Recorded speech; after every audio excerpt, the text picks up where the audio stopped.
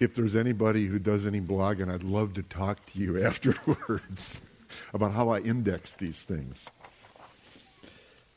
It is a delight and something of a surprise that Pam and I are here this morning. About midday on Wednesday, Doug called me and said, "Jim, I need a preacher."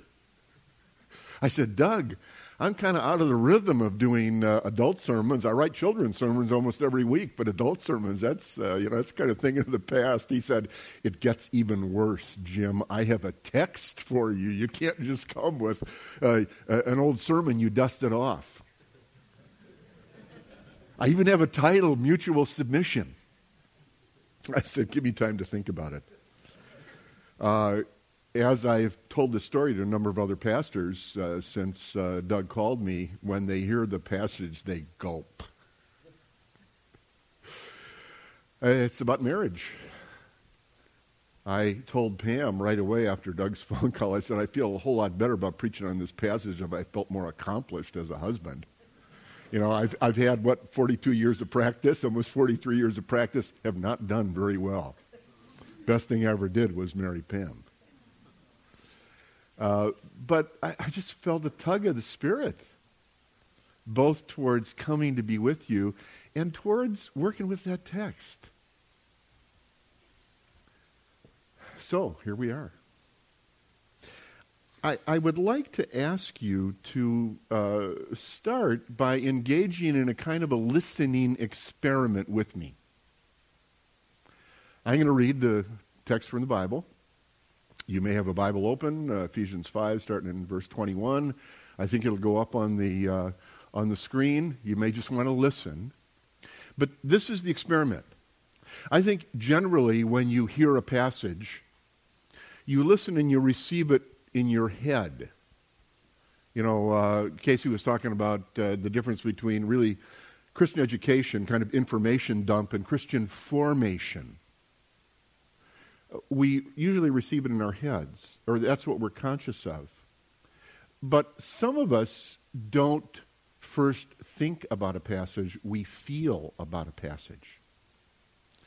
We respond to that passage not primarily with our brains, although we're listening and processing the words, but we respond with our hearts. Maybe our hearts are lifted, are expanded, maybe they're weighted down. Or if you're like me, sometimes you respond with your gut. Your gut tightens up when you hear a passage, or it frees up. So I want to invite you to listen with your whole body as I read this passage. Listen with your whole body and be aware of what your body is telling you as you receive this wonderful word from God. Ephesians 5, starting in verse 21. Submit to one another out of reverence for Christ. Wives, submit yourself to your husbands as you do to the Lord. For the husband is the head of the wife, as Christ is the head of the church, his body, of which he is Savior. Now, as the church submits to Christ, so also wives should submit to their husbands in everything.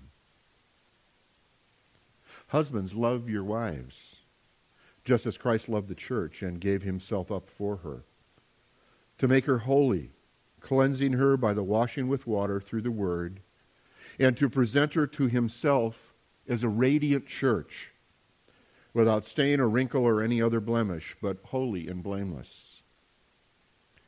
In the same way, husbands ought to love their wives as their own bodies. He who loves his wife loves himself. After all, people have never hated their own bodies, but they feed and they care for them just as Christ does the church, for we are members of his body. For this reason, a man will leave his father and mother and be united to his wife, and the two will become one flesh. This is a profound mystery, but I am talking about Christ and the church. However, each one of you must also love his wife as he loves himself, and the wife must respect her husband. How did you receive that word? Did it stir some things up in your mind? Was it maybe a little upsetting? Were you trying to spin this passage that is so countercultural? How about your heart? Did any of you feel a kind of heaviness in your heart? Wives, submit to your husbands, because maybe you came out of a family tradition where you saw abuse going on. Your father towards your mother or an uncle towards an aunt. Did you feel some heaviness? Or maybe some guilt? Maybe you have inherited some really unhealthy habits from your family. And you don't like the sound of this passage. How about your gut? Did it tighten up at all? This passage has been a somewhat controversial and upsetting passage in the life of the church, in our culture, because it is so countercultural. People who are not the least bit interested in God, when they hear this passage, get all up in arms because they see it as a passage that is oppressive towards women. It allows men to be self-centered, bullying. The interesting thing about this passage is it was just as upsetting in its day when it was written, but for entirely different reasons. Women were nothing in much of the society of the Mediterranean world when Paul wrote this letter, when Jesus lived on this earth. To many husbands, they were property. What were they good for? To manage a household and provide children, provide heirs. They had no rights. Often they were seen as impure. There are some instances of cultural leaders saying you shouldn't even spend much time with your wife. Spend only the time you need with your wife. And here comes this Christian community that values women, that tells the husbands of Christian marriages that husbands are not to be self-centered, but self-sacrificing for their wives. And it scared the cultures that these small Christian communities began to grow in. And so some of this got written down to demonstrate that the Christian church was not trying to create chaos in a society, but create a kind of an order. The particular passages about husbands and wives, which will be matched in the coming weeks, I assume by Doug, maybe next week, about parents and children, about masters and slaves or employees, to contemporize it. We're all a part of a group of literature called house codes. They were common in the Greek and Roman world. They were descriptions of what relationships, social relationships, economic relationships were to look like in that world. They were to kind of settle down the fears and the doubts of the people who were looking in from the outside on these Christian communities and saw something they didn't see in the community around them, that they didn't see in their families. And that was a call for husbands and wives to love and honor one another, to look out for one another. Thank you so much, worship team, for the songs that you chose this morning. I mean, they've just so opened up. I was thinking about that phrase. What would it be like if in our marriages, because of the self-giving love that husbands gave to wives and wives gave to husbands, what would it be like if we had marriages where all our fears were washed away? This is the invitation. This is the picture that Paul is painting. But I'm getting ahead of myself.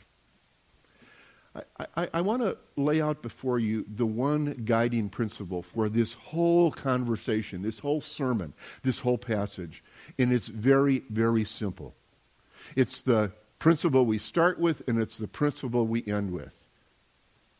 Jesus is Lord. Jesus is Lord. If we can get straight in our lives that Jesus is Lord, if we can learn to live out in our lives Jesus as Lord, these passages aren't a challenge. They're simply the picture of what that looks like lived out. Jesus is Lord. Submit yourselves to one another. The Christian community is a community of mutual submission to one another out of reverence for the Lord. The translator kind of softens it. The original word was fear. You know, not the kind of fear that we encounter in horror movies, but that deep, deep respect for someone who is so much greater than us that we remain in awe of him or her. And that's Jesus to a T, holier than we can imagine, with more power to use for love and compassion, but also for justice than we can ever get our arms around. Jesus is Lord. And if we have begun to live with Jesus as Lord in our lives, we're going to have no problem. There'll be no upset. In fact, our stomachs will calm down, our hearts will open up, our minds will race with imagination at what life can look like. Submit to one another out of reverence for Christ. Submit to one another because Jesus is Lord. I'm going to take the passage a little bit out of order today. I did a quick count of the English translation. What I discovered was this, that it took Paul 55 words, wasn't an exact count, within a word or two, 55 words to give wives a picture of what this kind of mutual submission would look like. It took him 140 words to draw the picture, to paint the picture for husbands. It sort of reminds me of that old joke, the husband who came across a sociological study. He was so excited to bring it home to his wife because it finally proved what he'd been saying all along, and that is that women talk much more than men. He came in the door and his wife was working at the counter. He says, "Honey, listen to what I found out. It proves what I've always been saying. Women always talk more than men. This survey has found that on average, men use about 15,000 words a day and women use about 30,000 words a day." His wife shrugged and said, "That's just because we have to repeat everything." He said, "What?" Let's go to the big body of of teaching here first before we come back to the other. I think it appears that Paul recognized what most of us recognize. Husbands are slow learners. Now, I'm going to say here, if you're not a husband or a wife, imagine yourself into this position, or simply receive these words and think about the way that you can encourage the friends of yours who are husbands and who are wives. Paul starts out this section, which really falls into two, maybe we could say three sections, with a kind of a theological justification for his argument. Husbands, love your wives. Now, the word he chooses is this word that had a kind of a neutral meaning until the church got a hold of it. And the church really developed a definition of this, one of the four words in Greek that can be used for love. The word is agape. And it came to mean a self-sacrificing love. A love that gives away but doesn't demand anything in return or even expect anything in return. It's a self-sacrificing love. Husbands, love your wives in a self-sacrificing way. And what's the justification for that? What's the model we should look to? He says, well, it's Jesus. Just as Christ loved the church and gave himself up for her. If I skip back up into verse 23 in the wives sections, we see the title that's used for Jesus is Savior. Jesus came into this world according to the plan of God that Father and Son agreed on. The Spirit led him into. And he saw the dilemma of a broken world with people who were sinners, who had no way to deal with their sin. And so he offered himself up. His perfect obedience, he dies. He breaks the power of sin. God raises him from the dead, and he can now offer forgiveness. He can now save us from the destruction we've wreaked in our own lives. So husbands, think about what Jesus did for the world, for the church. He gave himself up. He put a kind of a radical trust in God that if he was killed, God would somehow bring life, bring new life out of that. And his hopes were proved right.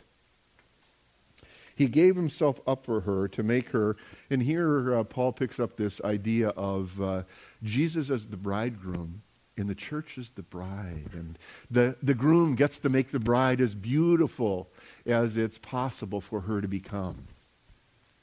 I was saying the other day talking about weddings that I've done, and there is no more wonderful moment in a wedding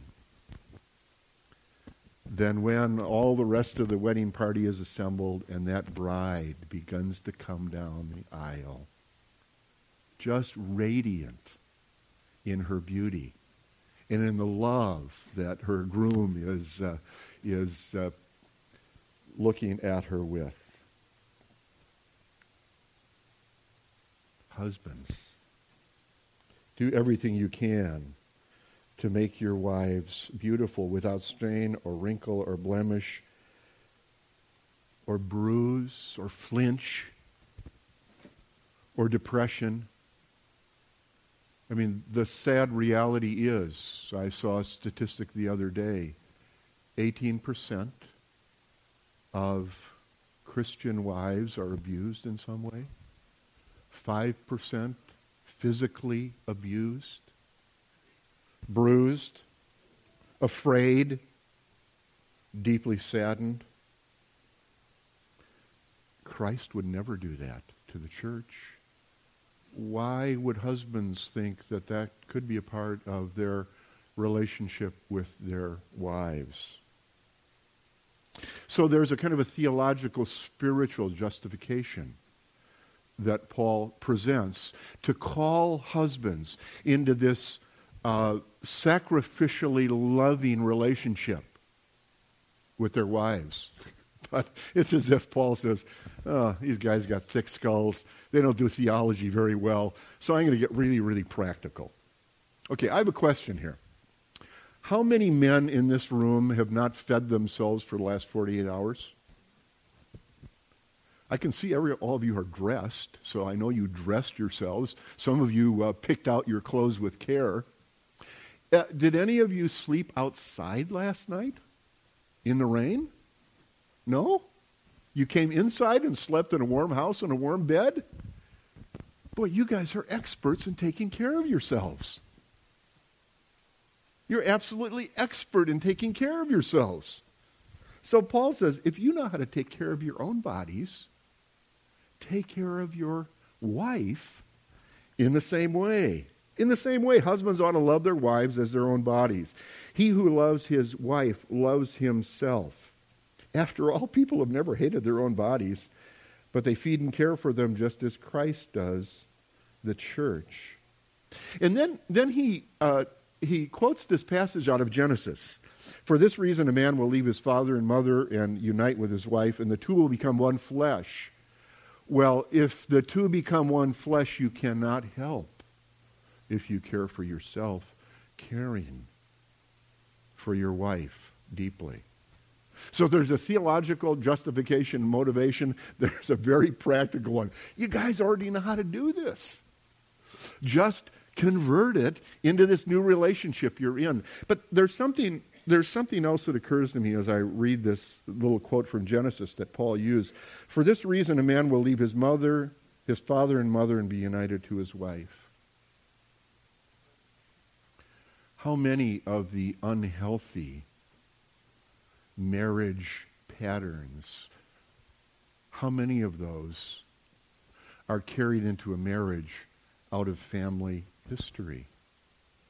I remember the first time when I was marrying a couple, when I was doing premarital counseling with a couple, and in the middle of it they came in and said, "We're not ready to be married." And I probed a little deeper, and finally what I learned was the husband came from an immediate family and a whole constellation of families in which marriage always meant divorce.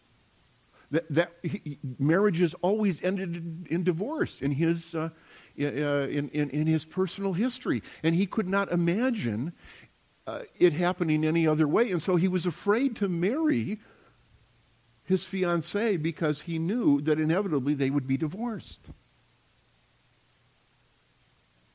That was how strong this family heritage was for him.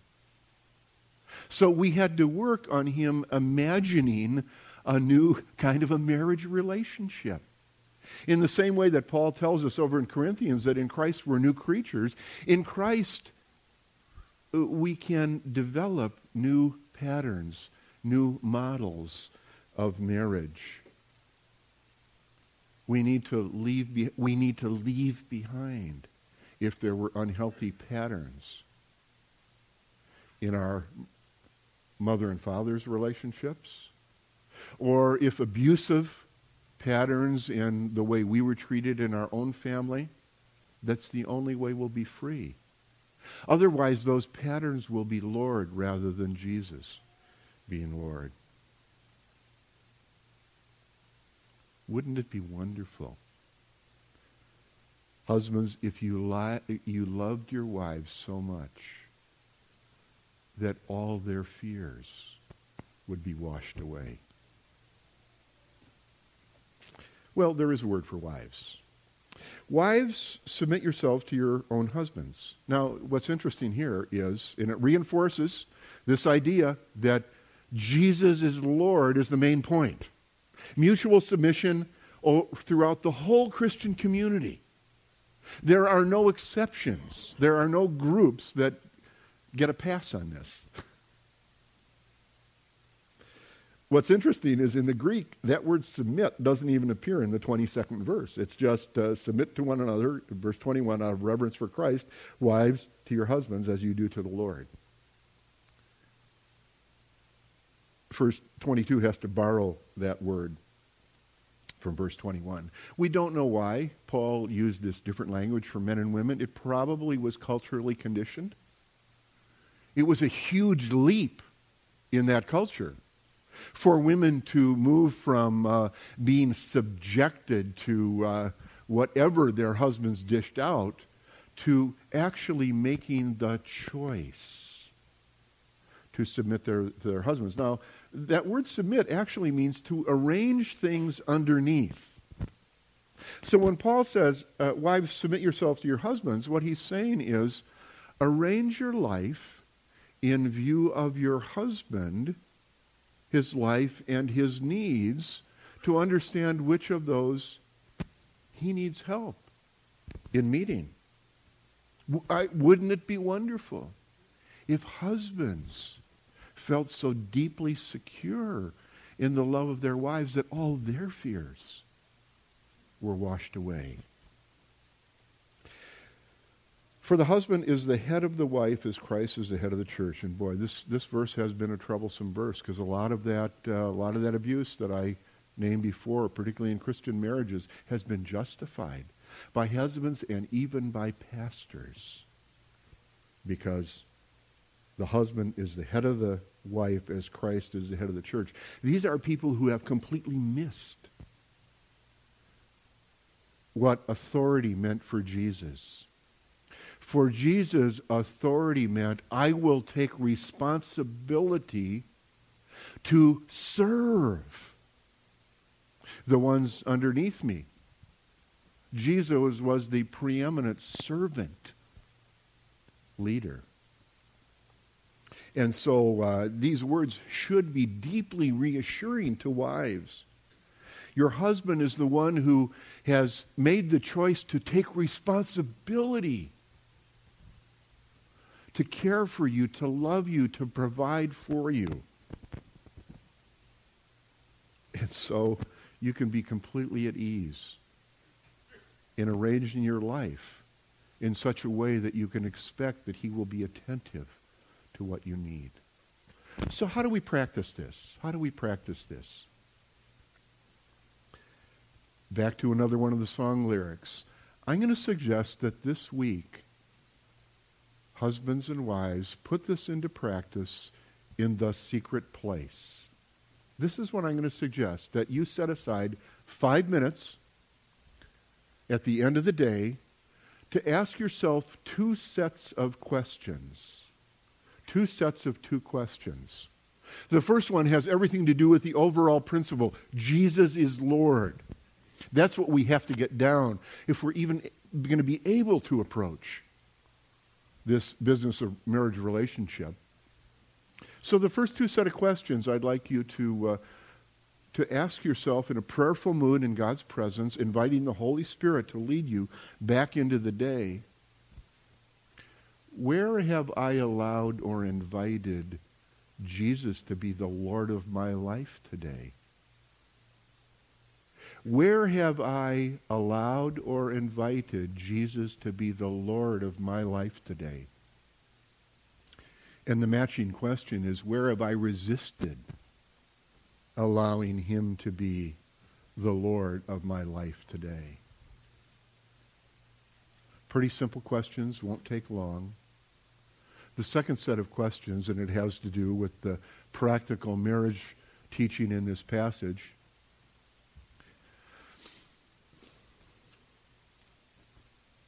Where have I put my wife or husband first in my life today? Celebrate that, enjoy it, revel in it. And secondly, where have I put myself first over and above my wife or my husband today? Asking these questions and being honest about answering them doesn't solve any problems, but it begins to get you in touch with where God is working in your life as Lord, where you are moving into this place of mutual submission to one another so that you, with your spouse, can receive all the fullness that God has to give you in your marriage. Would you just pray with me for a moment?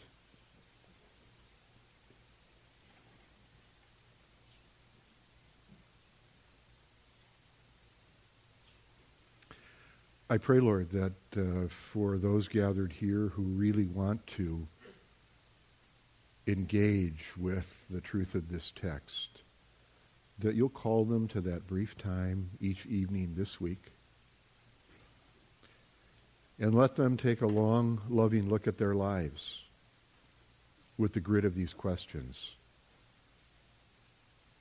and invite you to speak to them. I pray that in Jesus, the Lord's name. Amen.